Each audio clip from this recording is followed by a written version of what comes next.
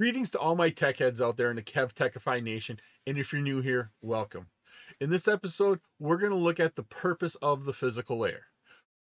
We're going to be discussing the physical connection and the physical layer itself. This episode is part of my series on Introduction to Networks. I'm Kevin here at KevTechify. Let's get this adventure started.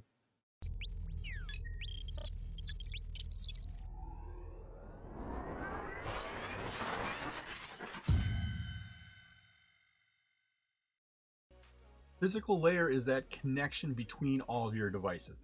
It could be a wired connection, it could be wireless, even could be fiber. Whatever's going to be in the future, we're going to see something like that. Now, how we get this working is really up to you. There's advantages and disadvantages to all these different connections. Wireless gives you mobility, but typically wireless is a slower connection and a little bit more unstable. Fiber gives you a higher speed connection, but it's more brittle and more expensive. You have to look at that, and that's what we'll do in the coming minutes here, is look and discuss this type of stuff. All devices, they typically need to have a network interface card, whether it's a wireless or wired. And a lot of times, your devices may have one or multiple of that. Typically a laptop. A laptop has a wired connection where you can plug in an Ethernet cable, but then you can also switch over to wireless, and that is a network interface card too, that wireless card. That's a NIC. The physical layer, once again, is the bottom layer in the OSI model, layer 1. You look at the TCP IP model, it's in that network interface model. That is the lowest typically on both of those models that we can see. And how we get that data to send across these mediums, this wire, the fiber, the wireless connections, we start with our protocol data units. We actually start with the data from our upper applications. We get the data, and the data here is represented here. We add in our TCP header information. When we add that in, we tell it what applications we're going to use. That gives us our segment right here. Then we take that and pass that down to layer 3. We encapsulate that with the IP information. Destination address, source address. That gives us a packet here.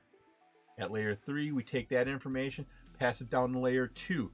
We put in our Ethernet information, typically source and destination MAC address. That gives us our frame. We now have our information ready to be sent across the network. We take this whole Ethernet frame, and this is where it goes through our network interface card and across the network. This is where the ones and the zeros go through and send our data across the network to its destination. It was my pleasure to provide you with this wonderful episode on the purpose of the physical layer. If you like this episode and you got value out of it, and depending upon what platform you're using, please click that like button, give a 5-star rating, leave a comment. This all helps me bring you more great content. Please take a minute to subscribe to my channel. All of my socials and contact information are on my website, KevTechify.com, and you can get all of these episodes in video and podcast form. In the upper right is my playlist for my series on Introduction to Networks. In the bottom right is one of my favorite videos that I linked just for you. Thank you so much for watching this episode of my series on Introduction to Networks. Once again, I'm Kevin. This is KevTechify. I'll see you next time for another great adventure.